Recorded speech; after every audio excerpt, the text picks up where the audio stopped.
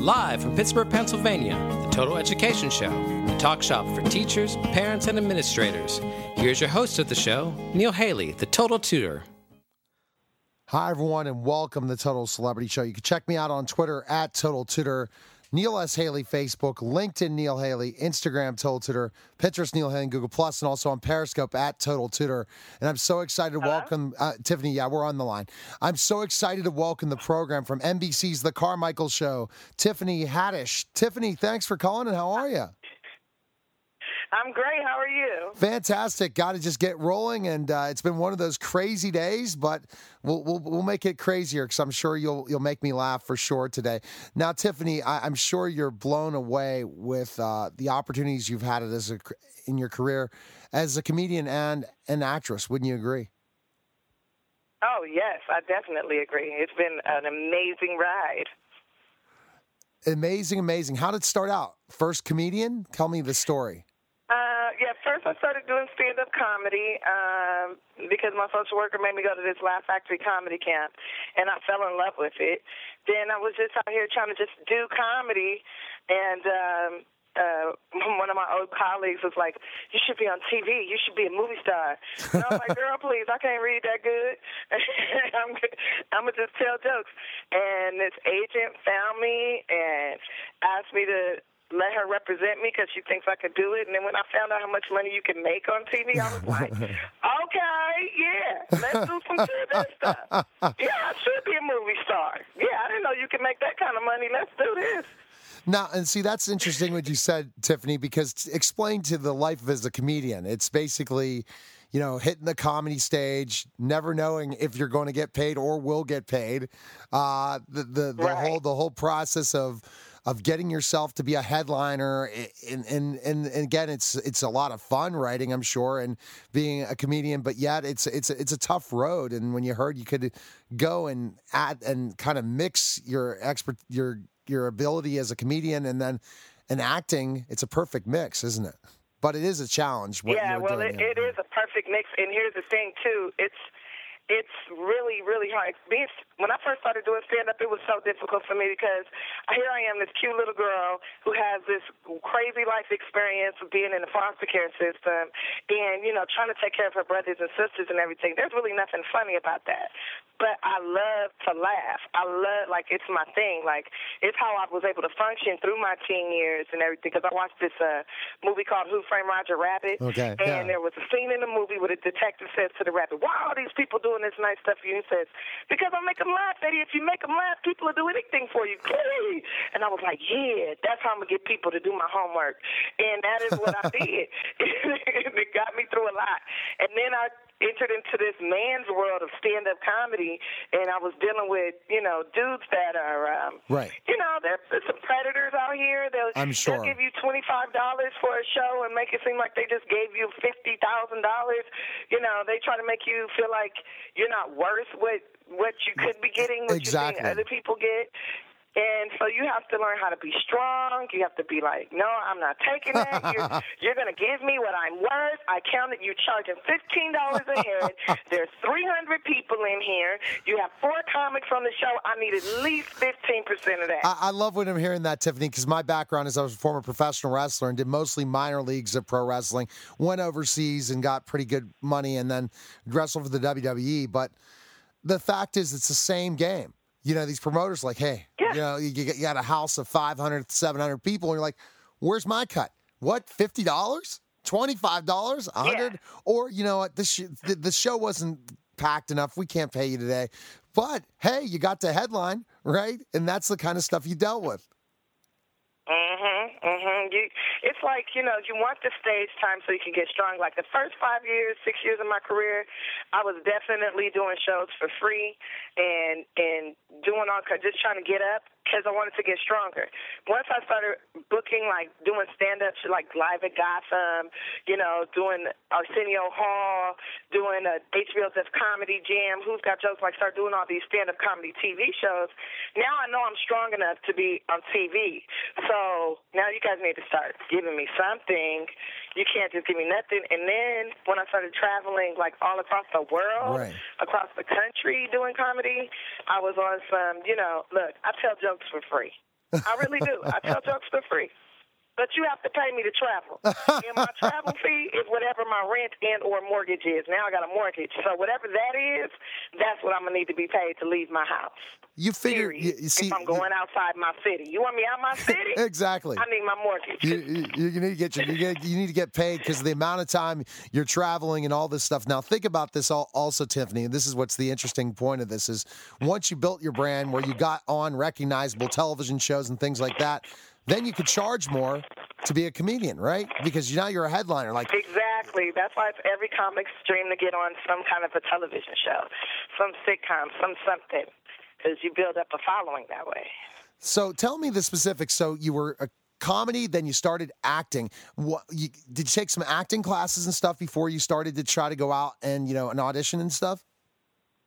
Yeah, I definitely took some acting classes, which actually made my comedy stronger. Okay, good. Before I even started booking any, TV shows or whatever. And, in high school and junior high, I was in drama because I went to a predominantly white school, and the only black boy that I thought was hot was in drama, and I was like, perfect, that's what I need to do. I need to get in drama. Then that way we have the kids because they got to put the black people together for love scenes, right? And it didn't necessarily work that way. This teacher, not being racist, never put us together like that. I was so mad. I was like, come on, Miss Green, be a little racist. Let me make out with him once. Anyways, so I used to win drama festivals and stuff all the time in high school. I used to do monologue competitions and everything, and I used to win those. So then when it came to the acting classes, it was kind of easy for me. The only part that was hard was, the reading part, because I wasn't the best at reading. Good at memorizing things. You could tell me something, I remember it instantly. But now I'm way better. I met Robert De Niro. Funny story. I met Robert De Niro at the Laugh Factory in the lobby. He came to the show. And I was like, what's the best advice you could give a young, blooming actress? And he was like, read the newspaper every day for 15 minutes in a different character voice. That's what you could do. Oh. You'll be strong after that. And so give me another character, Tiffany. Give me another character voice. Give me a character voice of when you were attending prep school, school in an affluent area. When you talked about your days in high school and stuff, give me another voice. I'm putting you on the spot. Exactly what type of voice are you looking for, my friend? Yeah, I'm looking for. It could just be, I'm in the mood today for something that's, a little nasally. That's perfect. That's perfect. No, you're reminding me of. It's interesting. I just found out I'm going to have someone from Blackish on my show tomorrow, and I'm so excited. But I was thinking of that, and just specifically, you kind of have almost a story in a way. And I'm asking. You said you went to school mostly white kids and stuff in a private school. How did that happen, Tiffany? Where did you grow up? Well, it was not a private school. This was the LA Unified School District program. Ship out the black kids because it's getting full in LA. Okay. And I like to think of it as a cultural exchange program because it was 3%.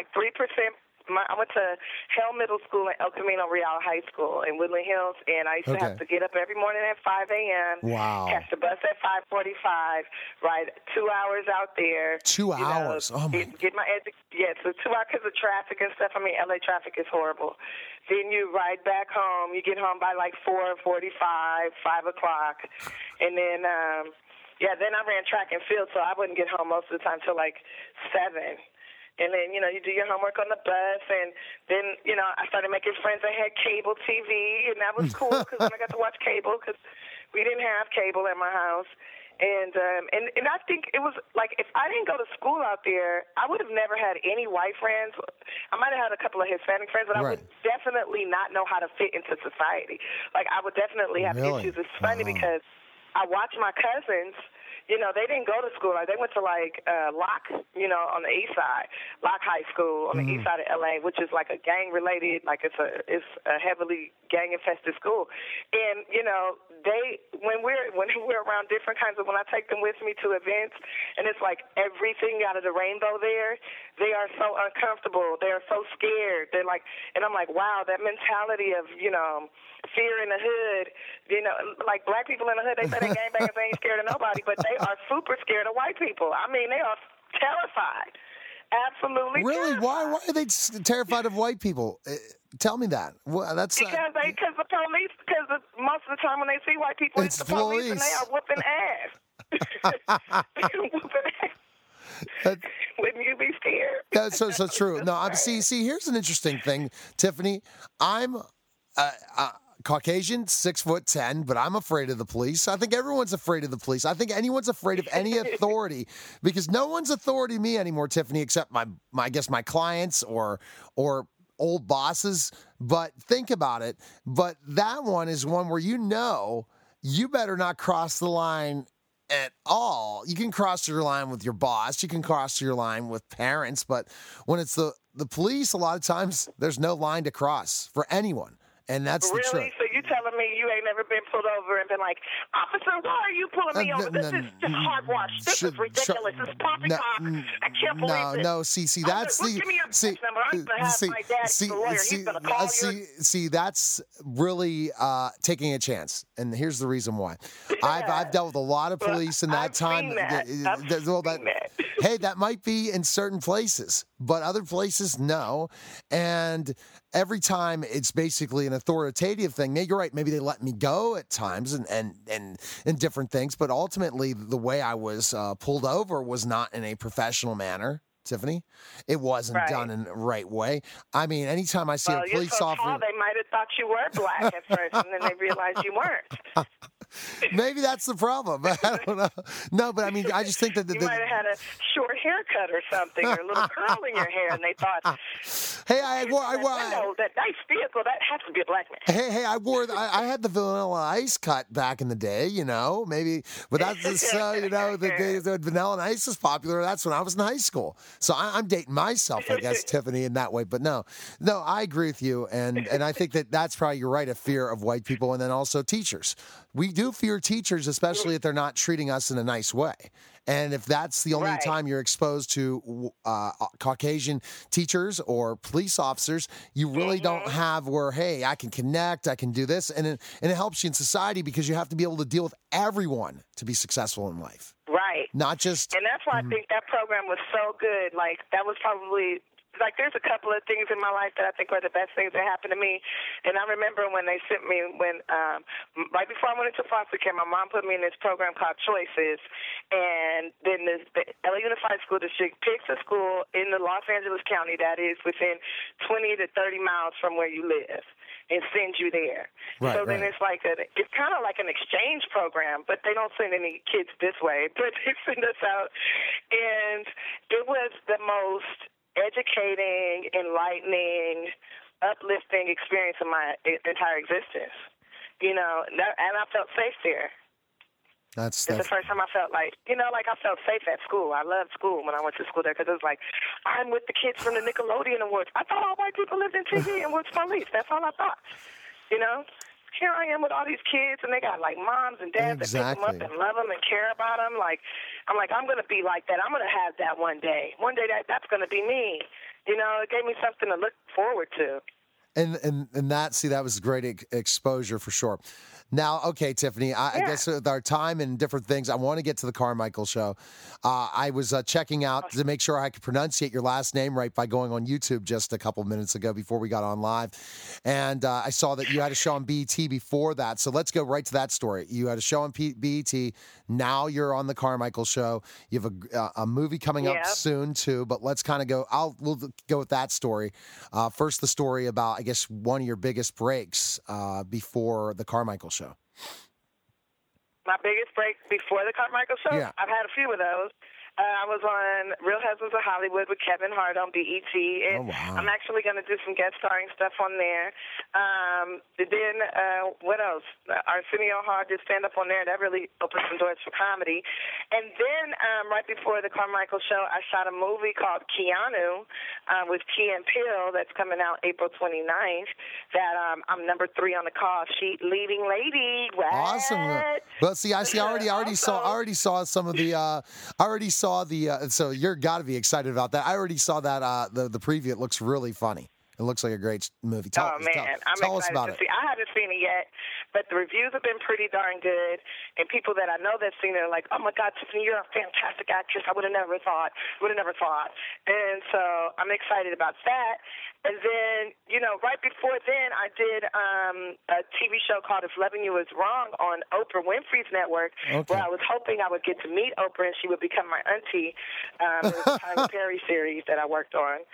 But that didn't work out. I mean, it worked out, and he let me go out of the If Loving You Is Wrong contract so that I could do the Carmichael show on NBC, because he said, you'll make more money there. And I was like, you right about that. So tell us specifically. I've done a lot of stuff in the last, and that's just the last 3 years. That's an unbelievable story. And you have a lot of unbelievable stories, Tiffany. I didn't think I was going to get into the school thing in such a way, and then about the police. You never know when you have a conversation with me and stuff. And then, don't get me started. I married the police. That's a whole nother. See, that's a Lifetime movie right there. I got Lifetime movies for you. You're ready. You're ready. I got a full little life. You're so ready for all those things. But let's kind of go into the Carmichael show and your role on the Carmichael show. Your character. Tell us about that. Yeah. Yeah, so I play Nakeisha on the Carmichael show, and Nakeisha is pretty much like the voice.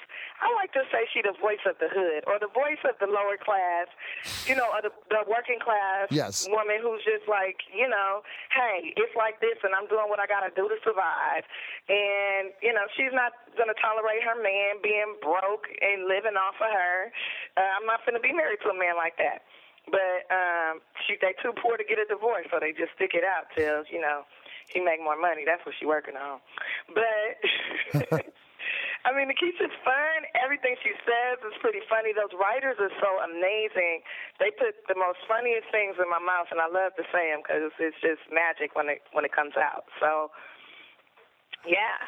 I mean, the Carmichael show is a great show because it's about conversation. We have basically conversations that a lot of people in America are having, and it's like giving all points of view of it. Yes. So, my side is like the more, working class, low income black woman that's like, hey, I feel like this. This is, this is how I feel. Yeah, I went out in the riots and I stole the TV, but I stole it from the bottom of my heart for you because I love you, man.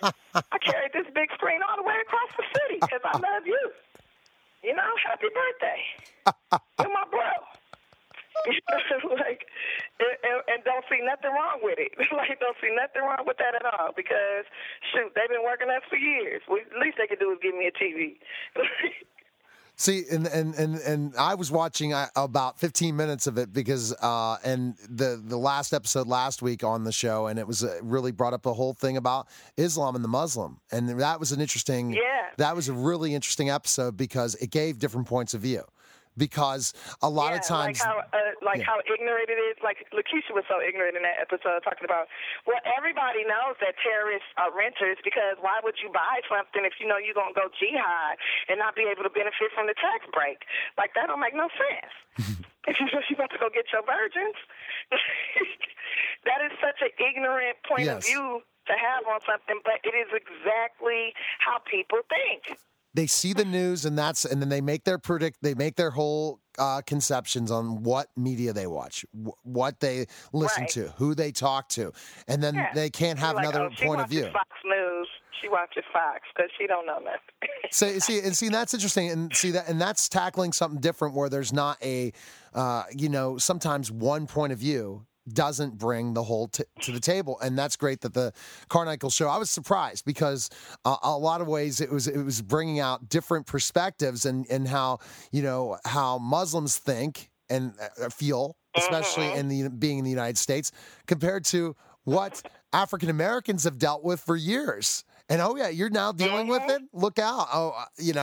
It's not just you and fear and it was really good. And when I was connecting with part of the show for sure, and I'm going to definitely put it on my things to watch list. Oh my gosh, I'm adding a huge list for the summer because I guess I got to get Netflix. I have to catch up with all the all the different shows. Or Hulu. Or whatever. It's funny because wait till you see next week's episode. I feel like that's going to get a lot of heat. Can you give us a little sneak peek and then give us one more thing about the your role in Keanu, and then we have to say sayonara soon. But give us a sneak peak for Sunday's show. The sneak peek for next week.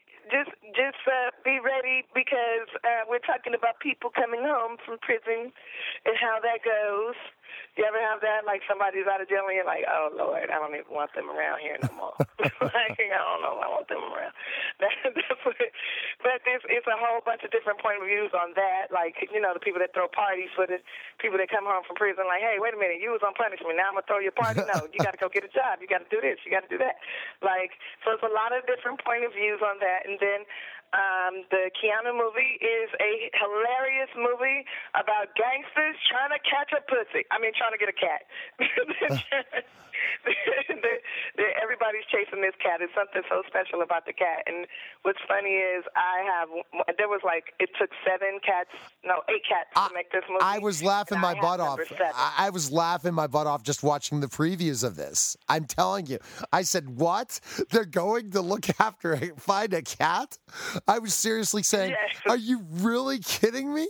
So I'm so excited for your success. I definitely want to have you back when you see this movie. This is what I do know from watching the ADR. You're gonna fall out laughing because it is so dramatic, but it's so funny. Because it's dramatic, but it's hilarious. Key and Peele are hilarious. They're so funny. Yes, they're awesome entertainers. I saw their thing they did on after the Super Bowl on I forget which late night show, and I was laughing. I said, "Man, I got to get in pop culture more, and the only way I do it is by interviewing people in my studio. I guess that's how it is, but that's how it goes. Everyone thinks I'm cool, but yet I'm pretty much not cool except when I interview people. But the days I used to be cool, when I was probably cool outside of that too. You just have to believe that you are." I believe I'm a unicorn, the last black unicorn. So, Tiffany, best place we can find information, follow you, learn more about you, all those different things. Again, NBC's The Carmichael Show is on at what time Eastern? Tune in. It comes on Sundays at 9. Sundays at 9. And information on you. Where can we find info on you? If you want to find me, just go to Facebook, my fan page, Tiffany Haddish, or Twitter, Tiffany Haddish, or Instagram, Tiffany Haddish, or MySpace, Tiffany Haddish. Basically, I'm on everything under Tiffany Haddish. Tiffany, like the diamonds, had and dish, keep the 2 Ds. She ready. Hey, I at least looked up didn't mess up your pronunciation. I'm sure you've heard of many pronunciations of your last name. So good talking, Tiffany. I know there's so many. so good talking to you. And from where my dad's from, he would say Haddish. You're so funny, and it's interesting. And your background in comedy would be something we could talk about sometime as well. So best of luck. Let me know when you have other projects to promote and stuff. You're welcome to come back on. Take care. Okay, cool. Thank you so much. Yeah, care. Talk to you later. All right, see you later. Bye-bye. Okay. You're listening to the Total Celebrity Show, and we'll be back in just a moment. Hi, everyone, and welcome to the Total Celebrity Show. I'm the host of the show, Neil Haley. You can go to my website, Tolter.net, for more information. Twitter, Tolter, Neil S. Haley, Facebook, LinkedIn, Neil Haley, Instagram, Tolter, Pinterest, Neil Haley, Google+, also on Periscope at Total Tutor. And I'm excited to welcome the program U.S. Congressman from Pennsylvania, Congressman Tim Murphy. Congressman Murphy, thanks for calling. And Congressman Murphy? Yes. Neil? Congressman Murphy, thanks for calling, and how are you? I'm doing great, Neil. How are you? Thanks for being on the show. It's an absolute honor to have you on and to talk to you about things that really makes you passionate, especially writing the book and your initiative to try to serve the mental health community in such an unbelievable way, especially when we're seeing that we're underserving for sure when it comes to taking care of them. And I have a lot of colleagues behind that as well. But I wanted to kind of get into your story first of all. Did you ever think you were going to be a congressman growing up, that you would be in Congress? No, actually I didn't. I had some interest like many kids do. You see these elected officials out there, you watch the conventions on TV, and I thought, that must be pretty cool to do it. Actually, when I was in high school, I thought about it, but when I continued on, I got an interest in psychology, loved the field, stayed in there, and then the rest just became something that I would sometimes lobby state senators or representatives or congressmen on issues, talk to them about it, and I never really thought that I would be over in Congress dealing with it myself. Oh, yeah, definitely. You never know what ends up happening. So you had aspirations growing up into politics. So did you study it or were interested in high school about what was going on in your going on in politics? I was, because I was interested in history, so I would read up on it. I'd read biographies of presidents. I would study issues. I'd watch the news. That's not something high school kids usually do, but it was a time in the 60s and 70s when there was a lot of turmoil in the country, and it was important. You took an interest in these issues, so I did. And then what emerged later on was the concerns about health care, what was happening with managed care. Could people get access to care? All those things were things developing, and as I watched them, I thought, I'm trying to help these elected officials understand these issues and what it's doing, and that's probably more what drove me into the field then. Interesting. So, and you learned that from being, going through your professional background and career and saying, oh my gosh, definitely people are underserved in the healthcare field, and that's quite interesting. And we'll talk about that process. So you were informed. You're a part of that. Would you say that you've politically changed over your life from when you were in the 60s and 70s to now, of who you supported or interested in that time? Would you say kind of your political views have changed growing up? Yeah, I think it did. I think what happened is folks like Ronald Reagan came around and influenced me into thinking that people should have some responsibility and opportunity. And I watched the failure as government tried to do everything for people, and it just didn't seem to work out. So it grew my interest as it went on.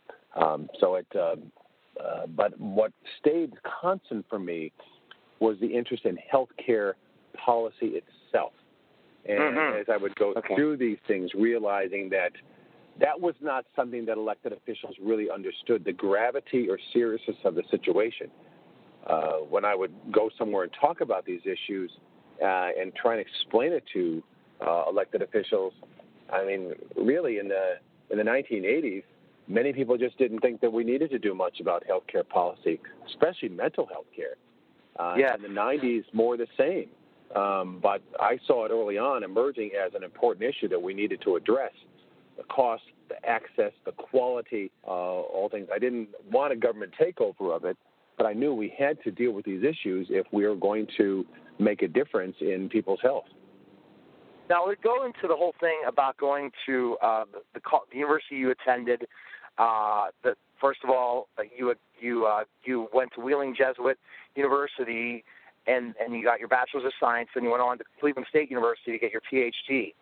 So in that whole process, so you majored in psychology at Wheeling Jesuit, and then went on to CSU to get the PhD.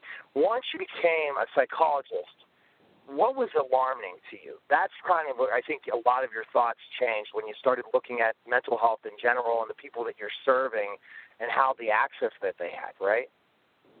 Yes, I should first correct and say I got my master's degree in clinical psychology from Cleveland State, my doctorate degree from the University of Pittsburgh. But what I noticed is once I started practicing the field, here I was trained to do the best I could at the diagnosis and treatment of mental and behavioral disorders, but constantly kept coming up against these legal issues of what are you allowed to do and how are you allowed to do it. And I was perplexed by this, that I thought, well, here's the only field of healthcare where much of what we do is defined by lawyers. Now, I understand where that comes from because there was terrible abuses in the past of people's rights, where people for decades had been unfairly committed into institutions and treated poorly. And so we did need to look at their rights. But it became an issue, though, that much of this the government dealt with in the mental health field by saying, let's save money by closing down the asylums. Now, those asylums didn't need to close down, but we needed a replacement, and that didn't happen. And then it was, well, where do these people go? Some got better because of better treatments, because of medication. But if we look at this, we didn't really eliminate them. We just began to put them in prisons. The homeless population soared. The number of people who were boarded in emergency rooms waiting for a psychiatric bed to open grew. In what I think is a very cruel practice of having them there for hours or days or months, in some cases, just waiting for a bed. Or sending them back home and saying, okay, family, you take care of someone. And the family said, well, what are we supposed to do? What's the medications? What's his treatment plan? How do we do that? And then hear doctors say, well, we can't tell you because he didn't give us permission, but good luck. I think the whole field actually took a quantum leap backwards. What was supposed to have been a good plan, close these institutions, provide more community-based care, but government said, hey, it was this double whammy. It was this imperfect storm where they said, on one side said, well, let's save money by closing the asylums, and the other side said, and let's protect their rights by saying no one can help them.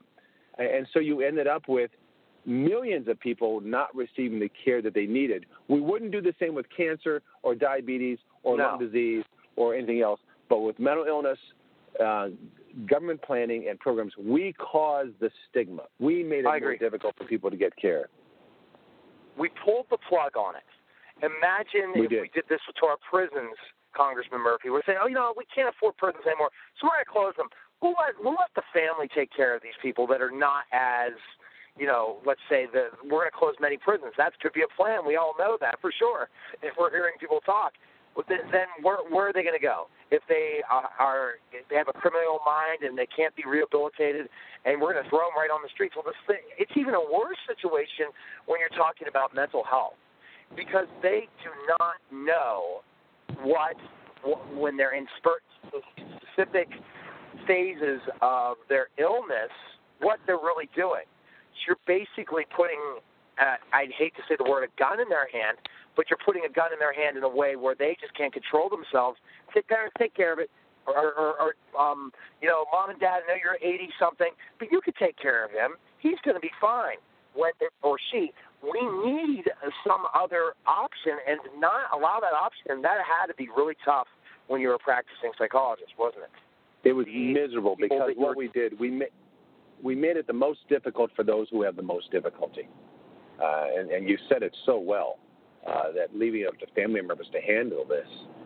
For people who, about 40% of people with severe mental illness, such as schizophrenia or bipolar illness, 40% of them have a characteristic called anosognosia, which means they are not even aware that they are sick. You see this also in stroke victims and Alzheimer's and dementia. And so then we leave it up to people to monitor their own care, to get to their appointments, their household, to take their medication. And if someone is in the midst of hallucinations and delusions and thinks these voices are real, or is hearing voices that says that their father is working for the FBI and planting electrodes in their brain, or they have the delusions that they can't possibly care for themselves, and yet between the patients' right movements and states willing to cut funding, we just dumped them in almost a third world approach of good luck, and then what we've learned as society is just to walk over them as if they don't even exist any more than a crack on a sidewalk when they're lying in the streets or the train stations or the bus terminals, and ignore them as homeless. You got it. And that's, as I am going to be traveling to New York this weekend, we'll see lots of homeless people that it's not because they've chosen, that they've just had things haven't gone right in their life and they're homeless. They're homeless because they're mentally ill, and no one's there to treat them. Their parents have died, their loved ones have died, and we're just put them on the streets. Which really there's this other perversion of thought that says that this is as good as it gets. The life you have of living in filth and squalor is the life you've chosen, and we'll let you deal with that. What a bizarre excuse that we've given ourselves. That the most compassionate thing is to do nothing at all. New York recently, I think, put some $800 million or so into programs for behavioral health and mental health, and it's really not for mental illness. It's parks, it's bike trails, it's happiness, sadness issues. It's not dealing with the severe problems of schizophrenia and bipolar. It's not dealing with the causes of homelessness. Perhaps a third or more of the homeless have a mental illness. They need treatment. They don't need to be ignored. But as you go to New York and you go to the train stations, you'll see people everywhere, and on the corners, other places that they're as if they're just nothing more than a street sign, and you walk by them. And what we ought to be doing is saying, let's get them treatment. Instead of saying that we're just going to ignore them, many of these folks with proper treatment, with educational support, with housing support, why not have an expectation and a hope that they can become productive members of the community? Why not help them rise above this level? Why do we do this? Would we do this with any other disease? Can you imagine if we told people with cancer, hey, this is as good as it gets, good luck to you, Hope you're doing well. We wouldn't do that. And this is where we as a country have to say, we aren't going to just say, well, that's what they are. They're homeless. We're going to try to help them in certain ways, provide certificates, we're going to provide certain things, and we're going to give up on them, and we don't know what success stories. I love the point you talked about, which if we could treat some of these people, and they're treatable. Explain that to our audience, that some of these homeless, if were treated and put on medication and had therapy and were monitored, could be really productive members of society if we had those services available. Exactly, and that's an exciting thing, and this is where the real compassion comes. If you start off, for example, early in their life, we know now serious mental illness, about half the cases emerge by age 14, 75% by age 24. If you get involved in those early prodromal phases where the problems begin to emerge, it makes a huge difference. You need less medication. Therapy can be very effective, and the person themselves is less fearful of treatment. But once you begin to ignore them, as they go into their psychotic breakdowns and crises, we know that actually leads to some neurological impairment and damage. And it also means, sadly, in many cases, their encounter with the system may be a police officer. And as they're encountering a police officer, you can understand their fear and paranoia of getting help.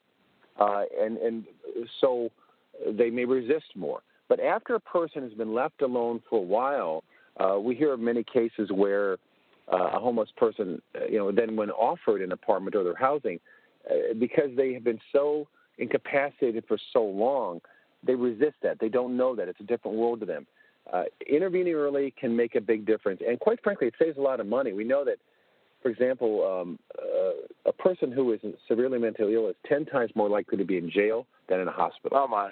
And if they're in jail, 80% of people who are mentally ill in jail don't get treatment.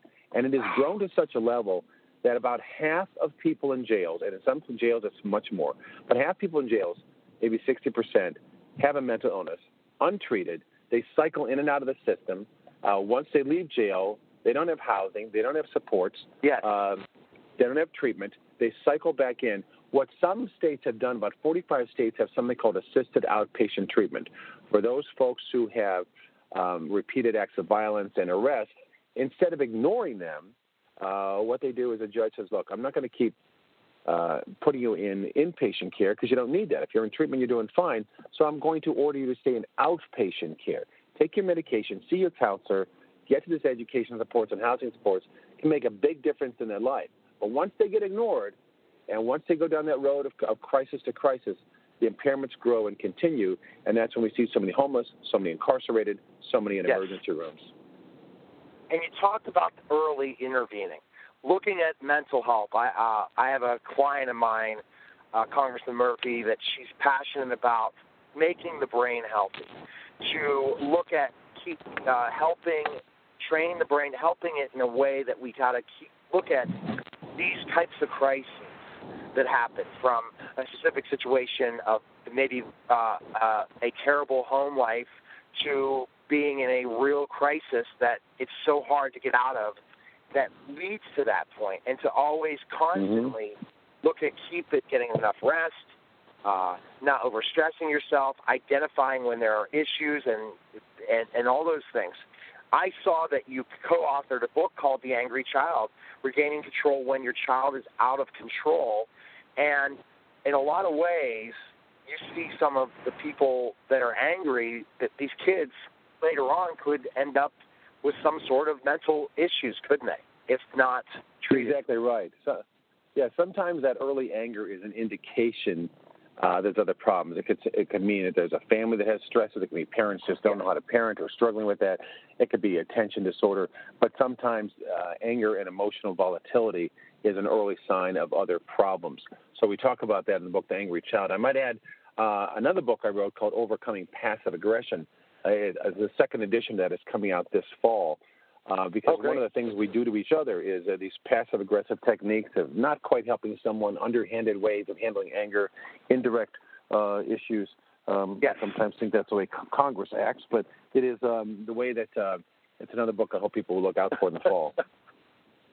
Well, great, and that's awesome, and I think that just shows how the talented congressman you are, and that's why I said celebrity, because if you're an author and you've written books and you're in Congress, you are definitely helping change things, and you have a platform that this is something part of being a congressman that says, I really want to look at this. I look at our prisons, how overflooded they are based on possibilities, the homeless, looking at broken families based on a mental illness continuing to go through the family from one generation to the next. We have to kind of stop this. So when you talked about the anger, to look out for that, to see when kids are angry, especially what age is it? Like, okay, you recommend therapy. What anger is something for parents to say, okay, I'm going to put my hands up. I can't handle this. I've tried everything. I need to see a professional. What kind of Yeah, at that point, when parents feel they can't, if the child's anger continues to grow out of control, that is a time to get help. You can't just punish your way out of it. Certainly by setting limits on children as they're growing up, the kids want structure. We have become a very permissive society. So we ended up with a lot of millennials who are arguing about and complaining about microaggressions, that someone doesn't like them, that teachers are expecting them to actually study and work. And that is unfortunate. That's a sad state of affairs we have, as we've hovered over children too much and have protected them from the stresses that inoculate them and make them stronger and better. And that's an area where parents sometimes, it's like when you let a child learn to walk, sometimes they got to fall. And as we go through, that's the way you really strengthen them and raise them. You can't always hover over them. But when you see anger growing and getting absurd and ridiculous, sometimes that could be a child who has outlandish tantrums. Sometimes it could be a sign of a child whose thought processes are really struggling. And then that, of course, can lead to teasing and bullying by other children, exacerbate the problems. And it is important you seek professional help as those things grow. And what would you recommend parents, especially young with parents with young children, to really treat kids so that they can be mentally healthy, that their brain can be healthy? What recommendations would you offer? Yeah, it isn't just a matter of always giving them praise of you're wonderful, you're special, you're unique, just like a snowflake. It is also important to let them understand the world is tough, and sometimes you say no. And if you want something, you got to earn it. You're not just going to get it because you looked at it. You can work for things. That you have chores, you have responsibilities. That is how you grow confidence. You don't get confidence just by giving things on a silver platter and letting them have it as you go through. That's one of the best things that parents could do, is the gift of work and expectations. And the work and expectations, and really expect the best from them, and to constantly model it yourselves as parents. The model is such an important part of it. If you're modeling behaviors that you want your kids to model, you can't go out and do things that they'll just say, I'm going to go ahead and do this. And that's the thing. Exactly. So do as I say, but they don't do. That's just, it's a contradiction, isn't it? It is. And it's helpful for parents sometimes just to have that narrative expressing out loud. Gee, I want this. I can't do it. Either, I've got to work at it to learn the skill set, or I'm going to have to work to get more money or work harder at my job, or something. Inevitably every day there's some frustration that happens to us, and parents can just say, hey, it didn't go the way I wanted, but that's no way for me to no excuse for me to treat someone rudely or, yell at someone at a coffee shop or a grocery clerk. Heck, they're just trying to do their job, or someone who cut me off on the highway. Kids do learn from what their parents say and do, and just those verbal statements the parent can say out loud, like, yeah, life is tough and I got to learn to deal with it, is a lot better than telling a child you're entitled to get whatever you want. And if you think someone is not giving you the right grades, even though you didn't earn them, let me know and we'll complain and get a lawyer to sue the school. That's a huge injustice you teach a child. They've got to learn that life is sometimes tough and they got to roll with it. Because there's going to be that tipping point when everyone in their lives is going to have some sort of crisis in their lives, or going to have some sort of challenge. And how are they going to overcome it? If they don't learn how to overcome challenges when they're young, how are they going to overcome them when they're adults? And that's exactly. a big thing that can lead to some sort of mental issue. If you aren't able to handle things, if something really big happens to you and you can't handle it, and you put yourself into a tailspin and can't get out, look out. Now, one of the things that really impressed me, especially we've seen a lot of the shootings out there, the mass shootings, and always we're constantly talking about guns. And I'm not going in the political end of things. I'm going more at what I've seen, the people that have done these shootings. A lot of them have mental issues, possibly something that even is severe ADHD or some other thing as well. But the parents weren't able to treat it because they only had certain amount of services. And once the kids got older, they couldn't control them, and they just dealt with it because they didn't want to deal with these things. You've introduced the Helping Families in Mental Crisis Act. Tell us a little bit about that to help families and stuff, because I think that's the biggest thing. When you have somebody who's suffering and you can't do anything about it, and you're afraid for your life or their lives, we got to do something, right? Exactly, right. And so our bill, the Helping Families in Mental Health Crisis Act, also known as H.R. 2646, now has about 185 bipartisan co-sponsors in Congress, 186, excuse me. We've got to move this bill. It does several things that have to be done. We need more psychiatric hospital beds for people who are in the deepest of crisis and the breakdown.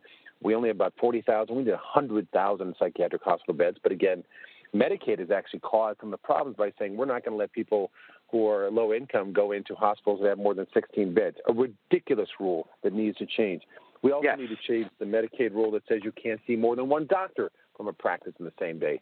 That's ridiculous. If a pediatrician or a family physician is identifying someone and saying, look, we think these behaviors your son, your daughter, your brother, sister, mother, father have are related to a mental illness, they need to see someone right away. What a cruel thing it is to tell someone of low income, can you come back another time? Families who themselves have problems with transportation. That has to change.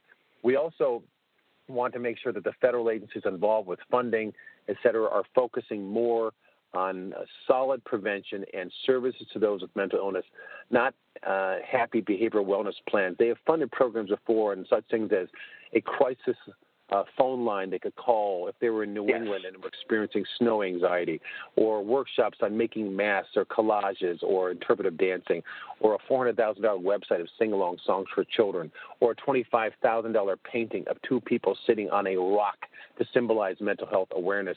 Those are wastes of money, and all those could have gone towards services to help someone. We change that. We make accountability. And also something that's very important is to allow family members to get more involved. You know that for the longest time, we would blame parents for schizophrenia and bipolar and autism. Yes. We now know there's genetic markers for those, a wide range of them, that will help us in the future to have more targeted treatment for them. But family members can be very helpful in the process. But what happened is these HIPAA privacy laws have gone so far in the pendulum that if someone, again, is hallucinating or delusional and says, don't tell my dad because he's Martian, that the therapist can't tell the father. And our problem is we don't want them telling therapy notes. No, that will remain private.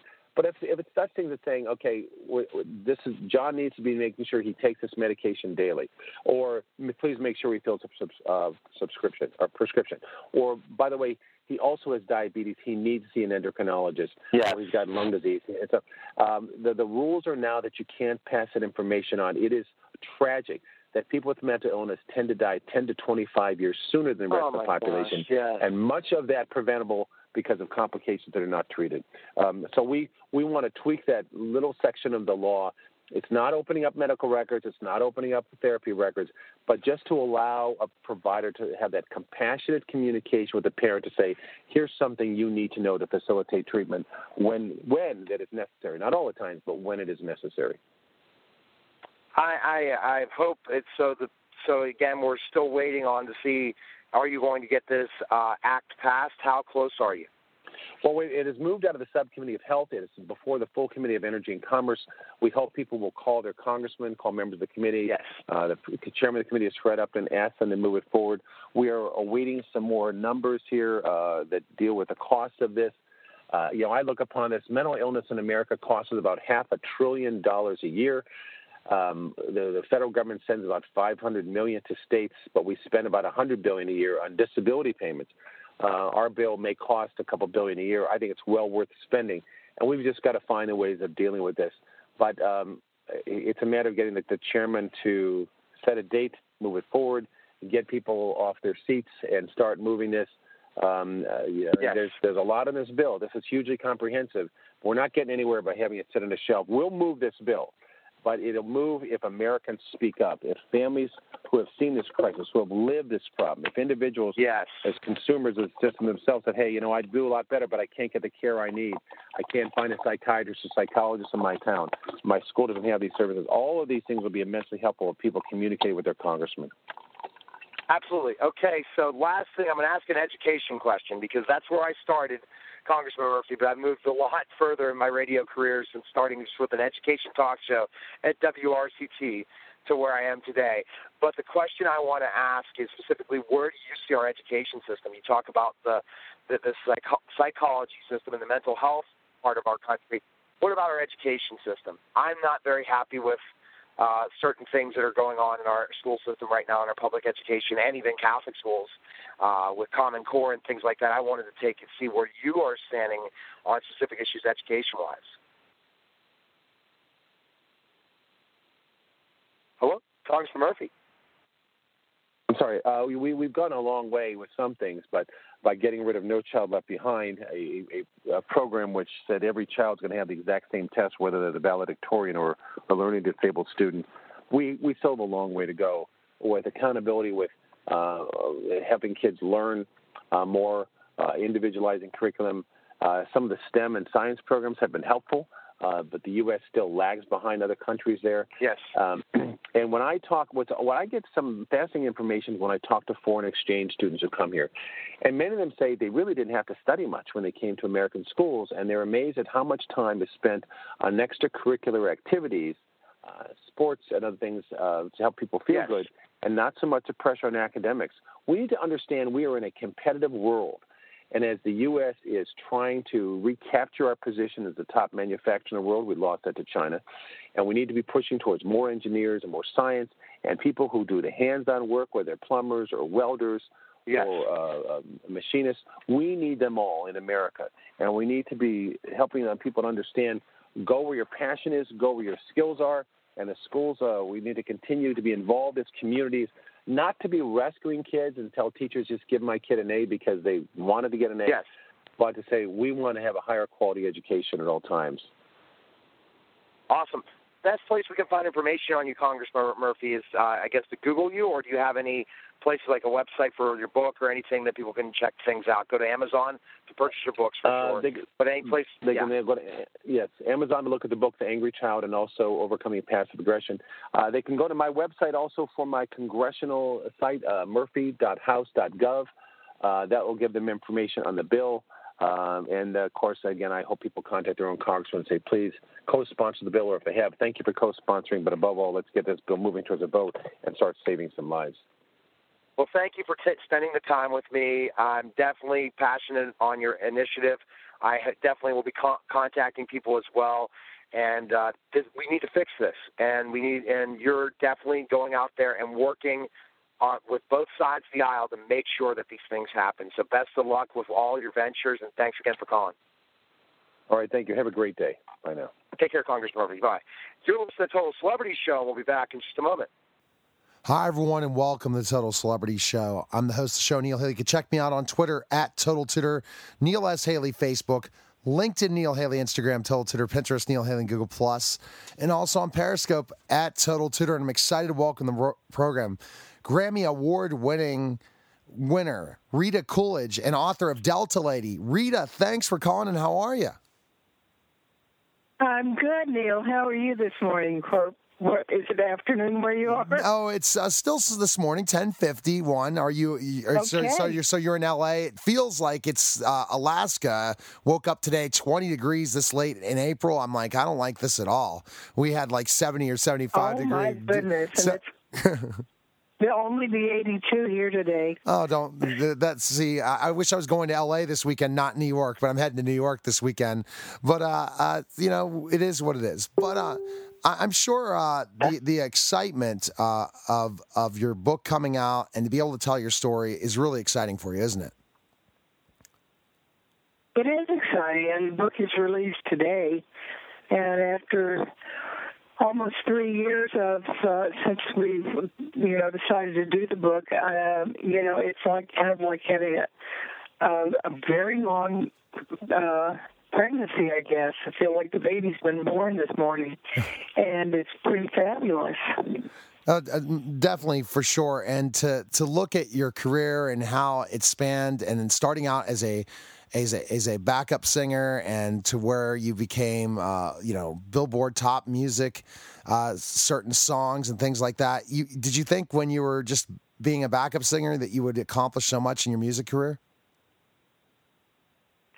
When I was a backup singer, I think that I enjoyed it so very much that I think that I've had such a great time in all of my musical endeavors. But probably when I was on the road with Delaney and Bonnie and the fabulous band, it was the best band I ever played with, and I think I was just so happy singing with that band that it never really, I don't think I really felt like that I needed to be in front or wanted to be in front, because Bonnie Bramlett, to me, is one of the best singers alive.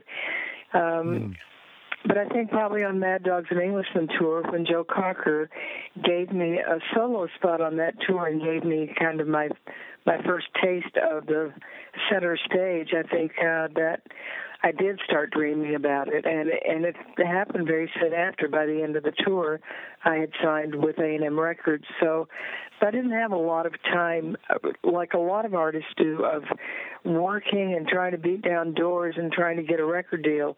They kind of came to me, so I was blessed in that way. And then you see how highlighted the backup singers were, especially the Oscars a couple of years ago and stuff like that, and the people that went on to different things, and then you got your opportunity, and there it goes. When you were number one the first time, how amazed were you, Rita? Was it just like something like, holy cow, I can't believe we climbed this far? And when you write a song, when you sing a song and write a song, you never know where it's going to go, do you? Yeah, it was pretty amazing the first time I heard Higher and Higher, kind of floating out of my radio, and I had just lost a child a couple of months before, and I was standing in the kitchen doing dishes in Malibu, and the home where Chris and I lived with our daughter Casey, and it came over the radio, and I just dropped everything, and it just kind of felt the momentum of that record start to build, and it was the most amazing experience in my life, except for having my child, but most career experience to have that first hit record and to ride that, and I'm still, 50 years later, I'm still doing what I love, and I'm blessed. Well, I definitely truly blessed. And in your book, what other stuff I know you cover your music career, but also probably early life as well, and where you grew up and stuff like that. So our listeners will, if they pick up the book, will get to really know who you are, right, Rita? Kind of expound on some of the things that you covered in your book. Well, it started when I was born in Nashville, Tennessee, but my family lived in Northeast Tennessee. And so I talk about my family and my family roots and my family heritage, which is Cherokee and Scott. And my father was a Baptist preacher, and my mother was a school teacher. And, just a very rural life. But, just so I had so much love for my family and such a great sense of family values because of my parents. And I talk about that, I think, throughout the book. And then, I go to obviously, I went to Florida State and graduated from Florida State and was there during the Civil Rights Movement. And then went to Memphis and was in Memphis when Martin Luther King was assassinated, and watched that city literally flip upside down overnight. Suddenly there were racial tensions that had never existed in Memphis. in the music business especially.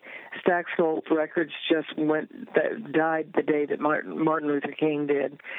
So there were, I've just been, it seemed then in the right place. I wouldn't call that the right place, but to be in that city when that happened, and to be able to tell my story and my involvement with the music community in Memphis, and to have known the inside of how that changed. And then I went to California with Leanne Russell